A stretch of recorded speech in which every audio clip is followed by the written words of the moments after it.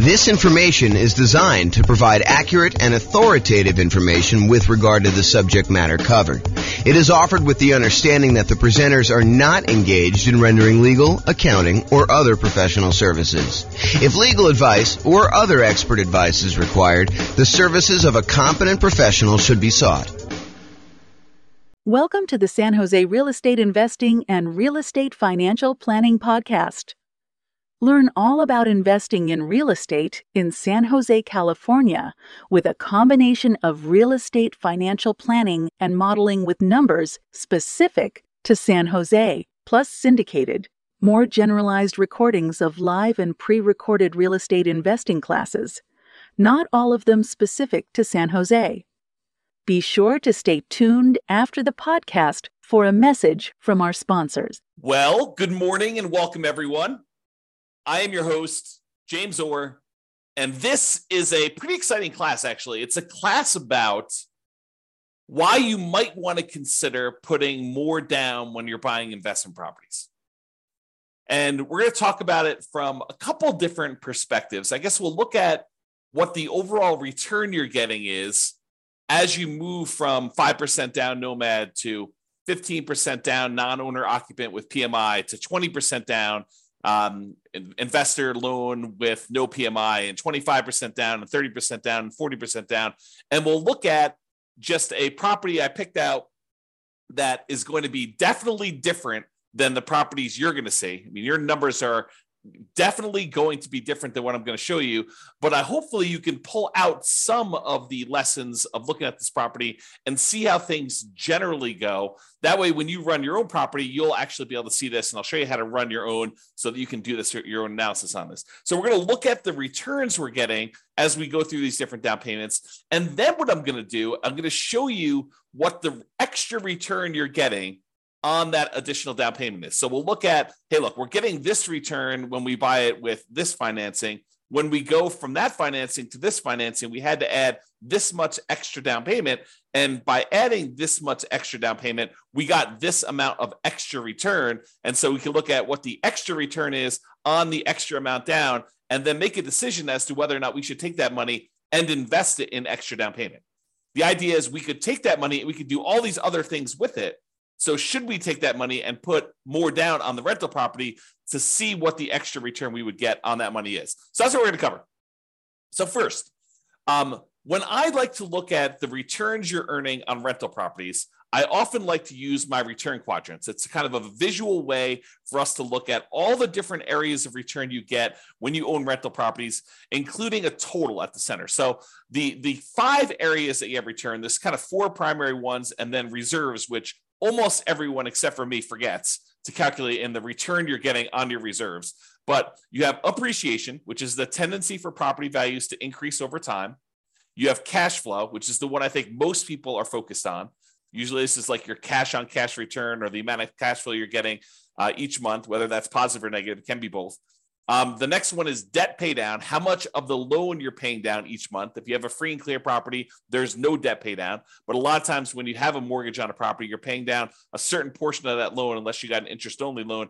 And so you're making a little bit of a return by paying down a loan each month. And then the last one is the tax benefits you get by owning the rental property. So those are the 4 primary: appreciation, cash flow, debt pay down, and the tax benefits of depreciation, which we often call cash flow from depreciation because it shows up like cash flow by you not having to pay taxes. And then the 5th one is obviously the return you get by having reserves set aside to buy this property. If we're going to use the reserves as part of the denominator, as part of the how much you need to have put down and have in order to invest in the property, then we also need to honor that you probably are getting some type of reserve return on your reserves as well. And that may be, putting it in a savings account, or maybe if you have enough, putting it in the stock market and getting a higher return, which we're not going to talk about in this class because I don't want to get too far off topic, but that's the idea. So when I talk about these kind of returns and the returns you get, I usually talk about it in 3 different sort of like flavors. Number 1 flavor is the return you're getting in dollars. How many dollars did your property go up in value in the year?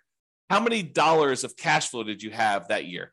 how many dollars did you pay down on the loan that year, and how many dollars in cash flow from depreciation, your net benefit after you take into account the taxes you don't have to pay on that rental property by having that rental property. So like you add up all those and the amount of dollars you get from reserve. So the return in dollars looks at the number of dollars you're getting.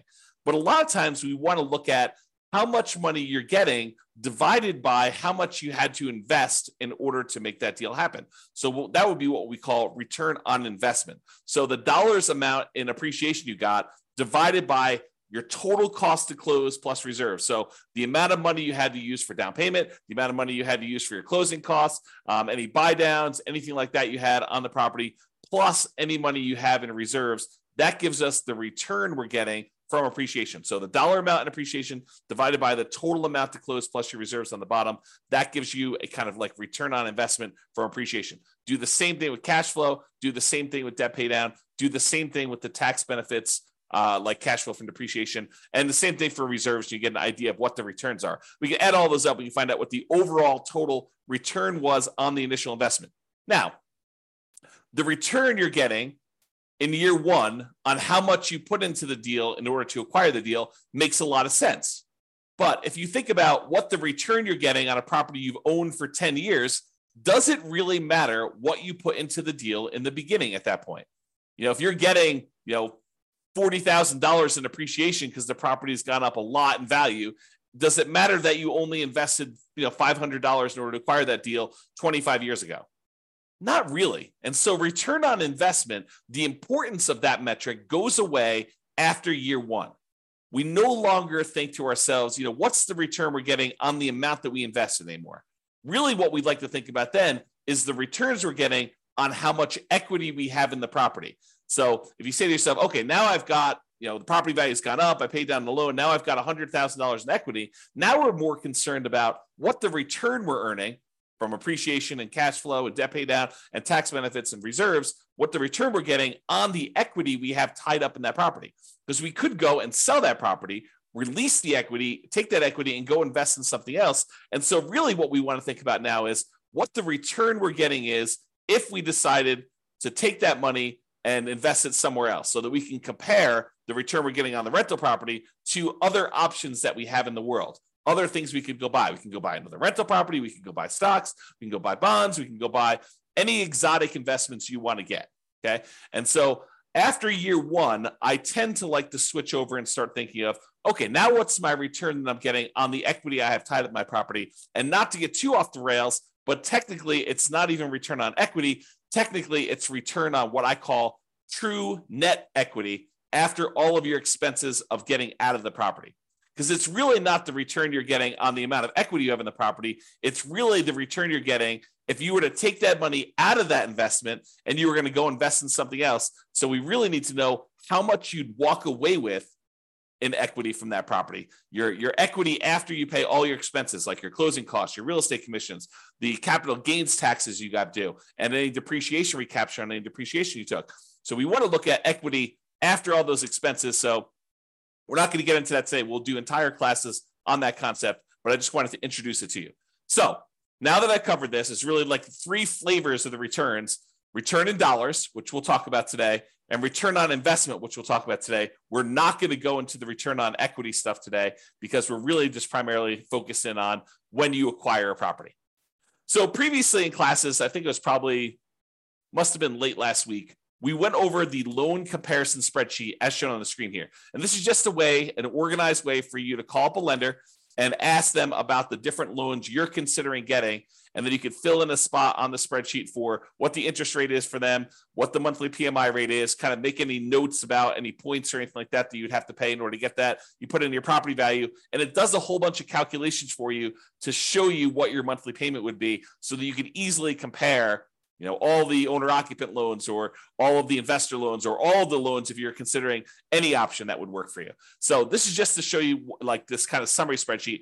I am going to use the numbers from this spreadsheet as just like the example from today. Now, it is impossible for me to go ahead and pick an interest rate or set of interest rates because they vary depending on the loan. It's impossible for me to pick a set of interest rates for you where when you finally listen to this recording, that those interest rates are going to be valid for you. First of all, you probably don't have the same credit score exactly that the person that we modeled this kind of spreadsheet from. And interest rates change every day, sometimes throughout the day, depending on the lender you're using. And so it's not possible for us to do this. And I will also tell you the differences between certain loans does vary a little bit day to day as well. The cost to get those loans. So realize you can't use the numbers I'm giving you. You can't just automatically assume that the returns I'm going to tell you for adding an extra 5% down or going from 5% to 15% down or 15% to 25% down. You can't just assume that the returns I'm giving you are going to be valid for you. You have to do this math yourself. And in some cases, your lender or your real estate agent can help you. If they're unwilling or unable to help you, you can reach out to us and we'll do a consultation with you and help walk you through the math on how to do this for your own situation. But in a lot of cases, your real estate agent or your lender will be able to assist you in doing this math if you want to. Okay, so we've got all the loan information on here. Let's walk through. These are the different interest rates. I just entered a lot of these numbers in the Real Estate Financial Planner calculator so that we can actually do the math on all this stuff easily. So it just shows you a summary, though, of what the interest rates were for 5% down Nomad, 15% non-owner occupant, 20% down non-owner occupant investor, 25% down non-owner occupant, 30% down, and 40%. And so you can see that the interest rate is lowest for that owner occupant 5% down Nomad property. It is highest for that 15% down, and then it kind of goes down gradually as you put more down. So not only is the interest rate improving, but also you only have private mortgage insurance anytime you put less than 20% down. So in this case, it is going to be the 5% down loan and the 15% down loan are the ones that are going to have private mortgage insurance. And this is the private mortgage insurance rate shown here. So it is 0.4% for the 5% down loan as of the time of this recording and 0.47% for the 15% down. So the private mortgage insurance for you putting 5% down as an owner occupant is less than the private mortgage insurance you'd pay if you put 15% down as an investment property. So you think to yourself, look, James, I thought you told me that the private mortgage insurance was the insurance that I pay as the borrower to protect the lender in case I default. And I thought you said to me, hey, look, the lender would prefer you put 20% down, but they say, okay, I'll willing to make you an exception. I'll loan you, I'll make you a loan with less than 20% down, but you have to buy this insurance for me. That means if you default, they're going to help make me whole in case I need to sell the property and because I have to foreclose on you and then I have to get my money back out. So I want to make sure that they're going to protect me and make me whole in case there's a loss for me. So you think that the insurance would be cheaper if you put more down, if you put 15% down. But there's a difference. Private mortgage insurance is not just the difference in how much you put down. It's also whether you're an owner-occupant or an investor. It's also your credit score. So there's a lot of things that go into its number of people on the loan. So there's a lot of factors that go into the private mortgage insurance rate. And what I wanted to point out to you is this is counterintuitive, I think, to a lot of folks in that the private mortgage insurance for someone putting 5% down is lower than someone putting 15% down because we went from an owner occupant with the 5% down to a non-owner occupant investor with the 15% down. Okay, so in dollars, though, it's about $148 a month versus $155 a month and some change. So dollars, we're talking about, I don't know whatever that is here, $7 more per month. Not a huge difference in this particular case. Again, this can vary. So when you call up your lender, your numbers may be very different than what I'm showing you here. Okay? All right. An important notice. In the Real Estate Financial Planner software, I modeled this out and I'm showing you the return you're getting over the first year. However, I started in month 2. Why did I start in month 2 and not month 1? The reason why is in the Real Estate Financial Planner software, we do our modeling like the real world. In the real world, the first month you have a mortgage on a property, you buy a property on the first of the month, that first month you do not have a mortgage payment due. Why? Because the payment is due after interest has accrued for a month. You're not paying interest up front, you're paying interest in arrears. So the first month that you own a property, there's no interest due. The first month is when the interest accrues, and at the end of the first month, basically the first of the second month, the first day of the second month, is when you make a payment that includes the interest for the prior month and the small amount of principal that you're paying down on the loan in most cases. Okay. So the reason we're starting in month 2 is cash flow in month 1 looks exceptionally good. And I did not want to bias our numbers by using the return you're getting for the first month that you owned a property and have it skew that it looks like you got a lot more cash flow on a property, because you didn't. Okay. Even though in reality, when you buy a property, your cash flow, if you buy a property on the first of the month and you rent that thing out right away, then the return you get for that first month is amazing, because it's almost as if you don't have a mortgage that first month. You do, but interest is accruing and you haven't had to make a payment yet. All right. And then after you've owned the property for a month, then you make the payment. Okay. And we'll cover this in future classes because there's some subtlety to this. If you get the loan mid-month and they usually have you prepay interest for a certain amount of time, and then you don't really make a payment until usually more than 30 days later on the first of whatever that next month is. There's some subtlety there, but I'm not going to get into that for today. Okay. So point out, we're not starting in month 1, we're starting in month 2, and we're counting 12 months for month 2. Also, we've assumed that you can rent the property that you did as a nomad in the first month, which is not true, right? Usually nomad, you're buying a property as an owner occupant, you're moving into the property, you're living there for at least a year. It's a requirement of the lender when you get the loan that you're agreeing to do an owner occupant loan. You're signing a piece of paper at closing. If you don't abide by that loan thing, you're committing loan fraud, which is punishable by prison. So you do not want to do that. So you're agreeing to stay in the property and live there for a year, which means you're probably not getting rent unless you're getting roommates for that first year. However, for the sake of this analysis, I assume that you could rent the property in year 1. Not true, but for the sake of just doing the analysis and doing the math, we've assumed that you're renting the property from as soon as you buy it. Okay, with that being said, let's take a look at the returns we earned on doing a nomad 5% down return in dollars quadrant. Remember that kind of like the number of dollars that we did? So here are the different returns we earned by buying that property, starting in month 2, going through month 13. And it shows you that the property appreciated about $14,000.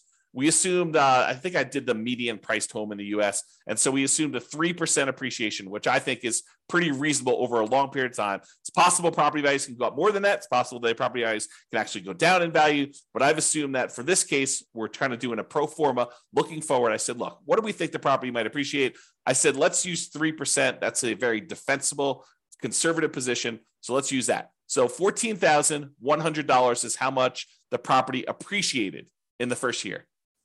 Cash flow wise, this property, because you only put 5% down and it's not an amazing cash flow property to begin with, we didn't do all of our 88 strategies to maximize cash flow. This one has negative $6,791 in cash flow. Remember, we only put 5% down on this property. If we put 100% down, we'd have great cash flow. If we put 50% down, we'd have great cash flow. If we put 75% down, we'd have good cash flow. But because we put so little down, we basically have what I like to refer to as deferred down payments, because you chose to put less down and to receive less cash flow. In this case, it's negative. If you put more down, you get more cash flow. So instead of putting more down, you chose to get negative cash flow in this. So appreciation was $14,100. Cash flow was negative $6,791. The amount you paid down in the loan in that first 12-month period, technically 1 month later, as I talked about already, is $5,985. So you paid down almost $6,000 on the loan, and the tax benefits you got by owning this property after your taxes, basically this is your net after your tax rate, is $2,168. And we said that you put 6 months of reserves away, and we had that in a savings account earning 1%. So you got $223 in reserves, the return you earned on the reserves you set aside for owning that rental property. So the total amount you earned by doing this property is $15,686 in the first year. That is the return in dollars by owning this particular property. Now, what if we took those dollar amounts and we divided through by the total amount you had to close plus basically any reserves you have there? So we're looking at the total return you've earned in dollars divided by the total amount you had to close plus any reserves. And so for appreciation, we earn 28.01% return on our money in that first year. I'll repeat that. 28% return on our money in the first year. That's because we only put 5% down and the property went up 3% in value.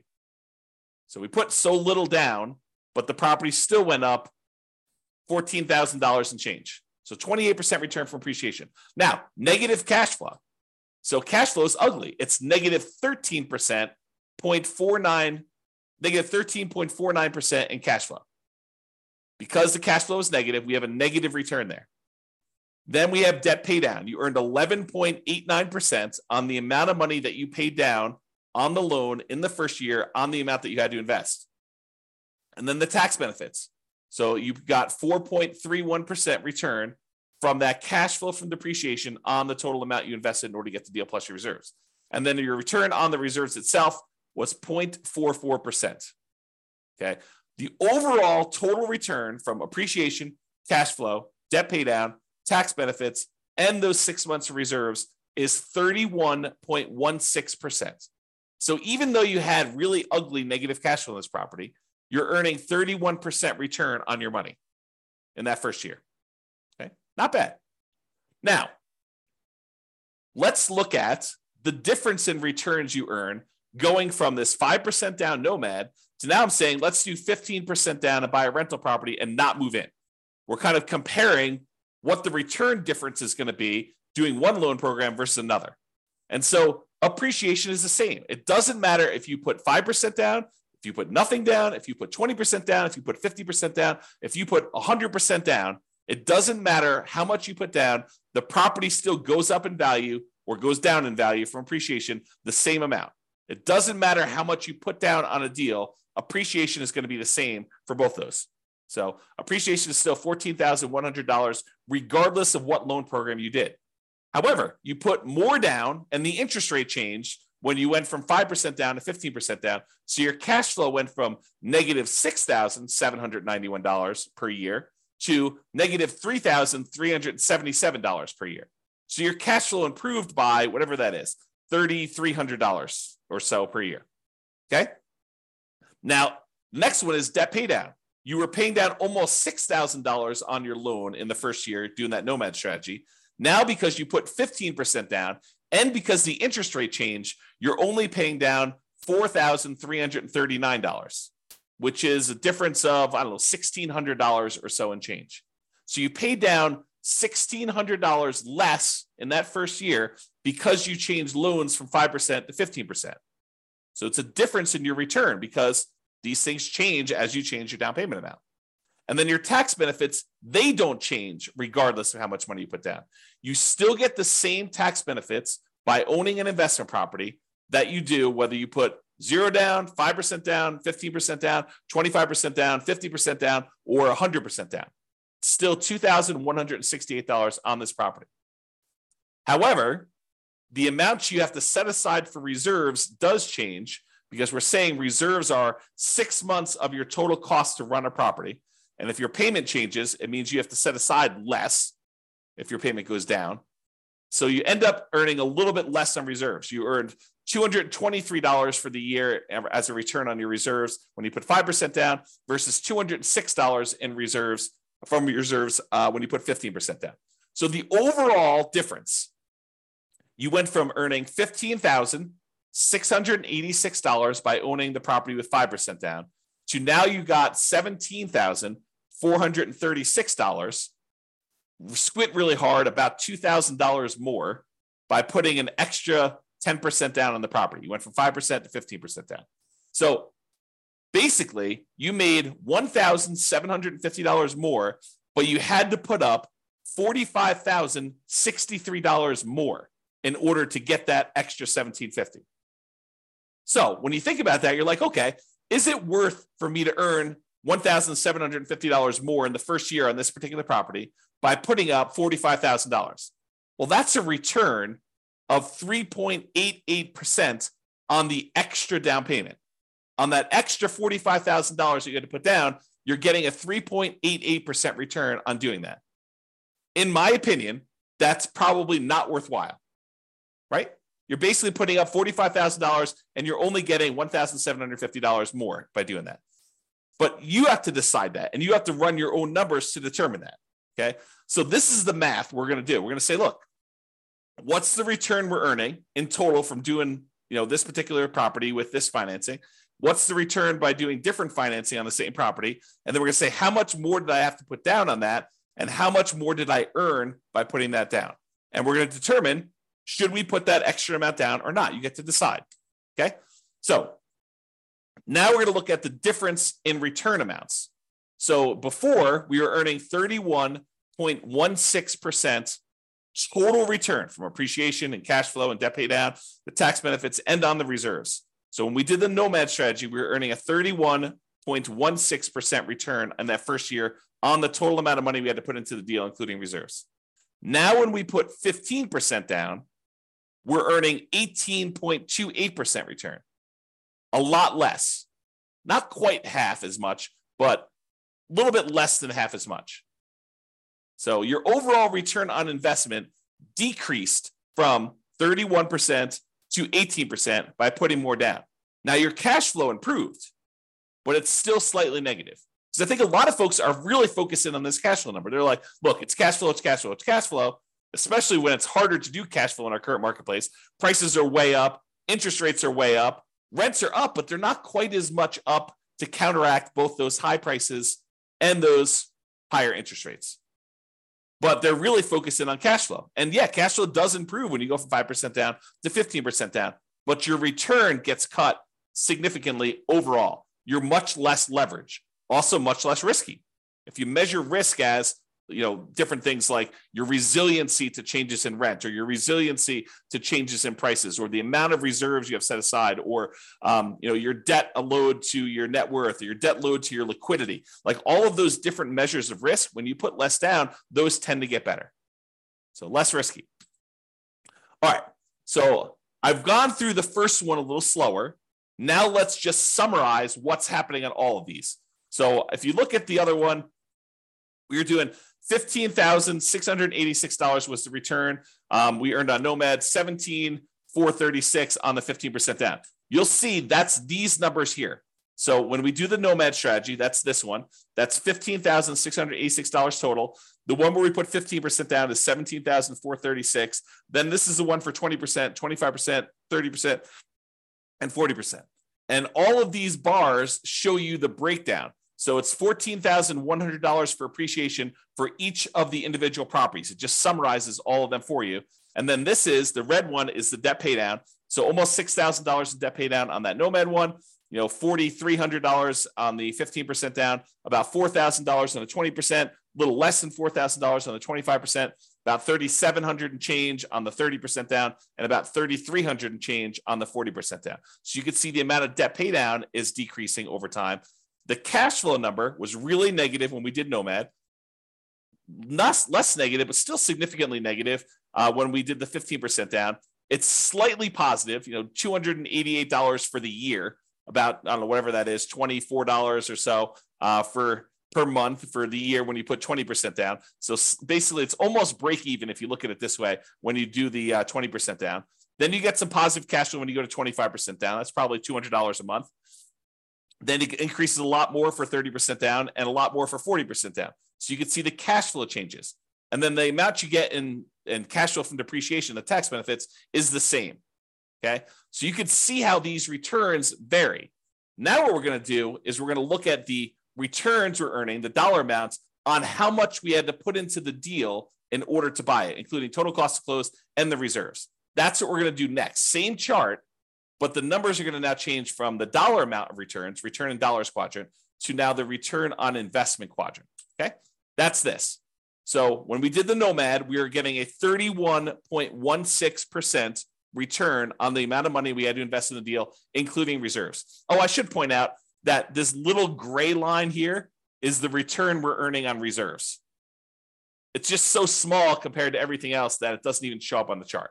Okay, but you can sort of see it here. It shows up a little bit on this one, but overall, it's a really small change in your return, but it does impact your other returns, right? Because the amount of money we're earning, we now need to divide by not only the total cost to close, But in addition to that, those 6 months of reserves. So if you're used to seeing significantly higher numbers for your returns, you may be saying, James, these returns are like horrible. Well, part of the reason they're horrible is because in order for you to prudently invest in real estate, you should have reserves for your rental properties. And if you don't, you're doing it wrong. And if you don't include that in your calculation, you're also doing your calculations wrong. Thinking about the return you're earning on a rental property and not taking into account that you really do have to have, not optional, but have to have reserves set aside in order to prudently own that property is not appropriate. It's silly. So now when you go and you say, okay, this is how much return I'm earning, now I need to divide by either my equity or the total amount to close and also the reserves I have on that property as well. Okay, so now that it's on the denominator, that makes your return look overall less. It suppresses your return. It kind of like slows it. It drags it down because now you also have to take into account those reserves when you do that. Okay, so the return you're getting if you put 15% down is 18.28.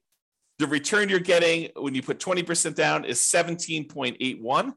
The return you're getting when you put 25% down is 16.37. And the reason these are trending down is you're putting more down into the deal. And so the dollar amount for some of these things is actually the same, appreciation and your cash flow from depreciation. Look, those two are exactly the same no matter what you do with the financing. However, your cash flow changes and the amount you pay down the debt also change. But the amount you put into the deal on the denominator has gotten a lot larger. So your overall return on investment is going down. So 16.37 for the 25% down, 15.29 for the 30% down, and 13.63 for 40% down. So you see the overall return is going down for these. Okay. Although the cash flow return is increasing. All right. Now, remember before we did that difference, we said, hey, look, you put you got $1,750, $1,750 more, but you had to put up $45,000 more. That means the return you got on that extra down payment when we went from 5% down to 15% down was 3.88. We're going to do this same math for all of the different loans. That's here. So when we go from 5% down to 15% down, you earned 3.88% on that extra down payment. Probably not worthwhile in my opinion. However, when you go from 15% down, if you're going to do the 15% down loan to go to the 20% down loan, that extra 5% down, in order to get your extra return, you're earning 15.74% on that extra 5% down payment. That to me is probably worthwhile. To come up with 5% more down payments, you get an extra 15.74% return on that extra money. That's what we're saying. When you go from 20% down to 25% down, you only earn 8.83% return on that money, which is not like horrible, but it's not amazing, right? I mean, I think an 8% return, almost 9% return seems relatively good, but not like amazingly great or horribly bad. To go from 25% down to 30% down is 8.55% better. It's the return. It's not better. It's 8.5% return on the extra down payment. And then 30% down to 40% down is 7.67 return on the extra down payment there. So you can get a feel for that. Now, you could go and compare this. Like you could say, look, I'm going from a 5% down loan. I'm considering doing 25% down. What's the difference in down payment between the 5% and the 25%? And then what's the difference in returns I'm getting on those? You could calculate that out. You could do any of these variations. I didn't do all of them because we'd be here all day, but I did do ones going from this Nomad one to each of the individual other loans. So now this one is saying, look, to go from that 5% down to the 15% down, we already know that one. It's 3.88%. But what if you go from doing Nomad with 5% down to putting the full 20% down? And you want to figure out what the overall return is on that difference in that 15% difference and the return difference you got between those. Well, that's a 7.72% return on the extra down payment. When you go from 5% to 25% down, that's an 8%, 8.00 return on that extra down payment. Go from 5% down to 30%, 8.11, and go from 5% down to 40%, that's 7.98. So when you go over these bigger spreads, a lot of times they get compressed, is the generalization. Again, though, you absolutely must call your lender get rates for your credit score that day and the property that you're considering buying to do this math on your own. But it is a worthwhile exercise if you have the option of doing lots of different loan programs and buying lots of different kind of like setups. If you only can do Nomad, if you only have 5% down, you're doing Nomad, you don't really need to do a lot of these calculations, right? If you're only going to go buy a property and you're not going to do an owner-occupant Nomad, you could probably eliminate the 5% down and just look at 15% down, 20% down, 25% down, 30, 40%. If you don't have 30 or 40% down, you could probably eliminate those unless you're willing to take the time, delay, save up more money, and do that, which honestly might not be the worst thing in the world. Okay? I think this is the last slide, then we have a quick conclusion. What I wanted to show you is that this is the return on investment for cash flow, which another way people call this is the cash on cash return on investment. It's the cash you're getting back, the cash flow on the property, divided by the amount you put in the deal. Cash on cash return on investment. Okay. Now, as you put more money down, cash on cash usually approaches cap rate.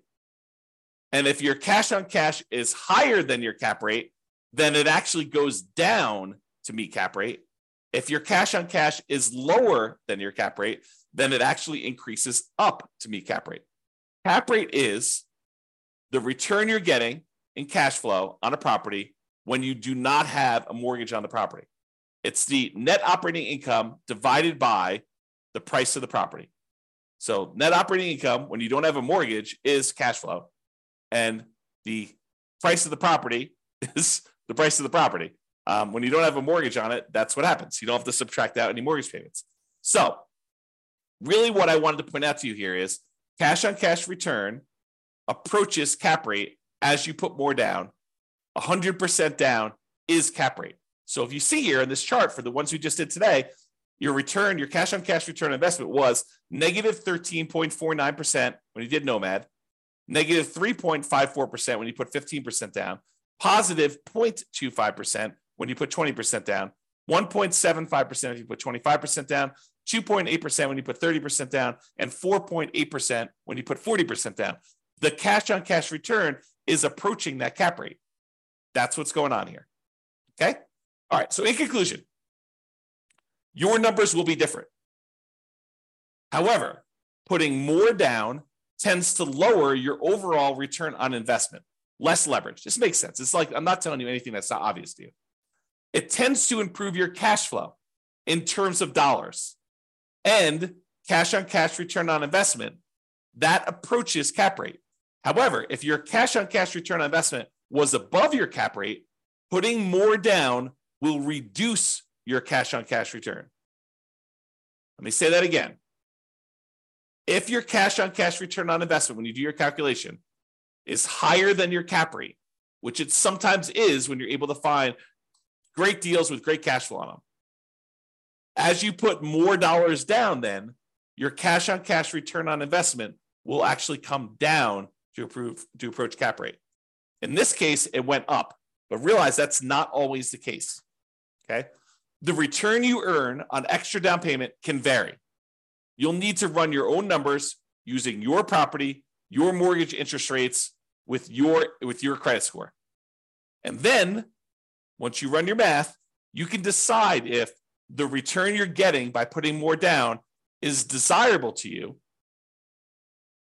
and is worthwhile. The worthwhile part, in my opinion, is you look at the return you're getting on that extra down payment and you decide, is putting $45,000 more down worth me getting $1,750 more in return? And in most cases, for that number, I probably would say no. It's up to you, though, right? It's your decision. The desirable part is a little bit more subtle because, as you saw here, where the return goes when you put more down changes. Appreciation and tax benefits, they stay the same. So you're not really messing with those.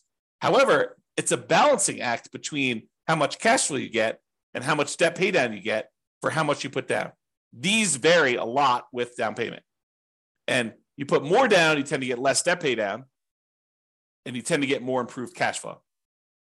And so you got to figure, a lot of people are focusing on this cash flow number. and they decide, hey, look, I'm going to go put more down because I want to get improved cash flow, or pick another property that has better economics, right? I think that's another solution for a lot of folks.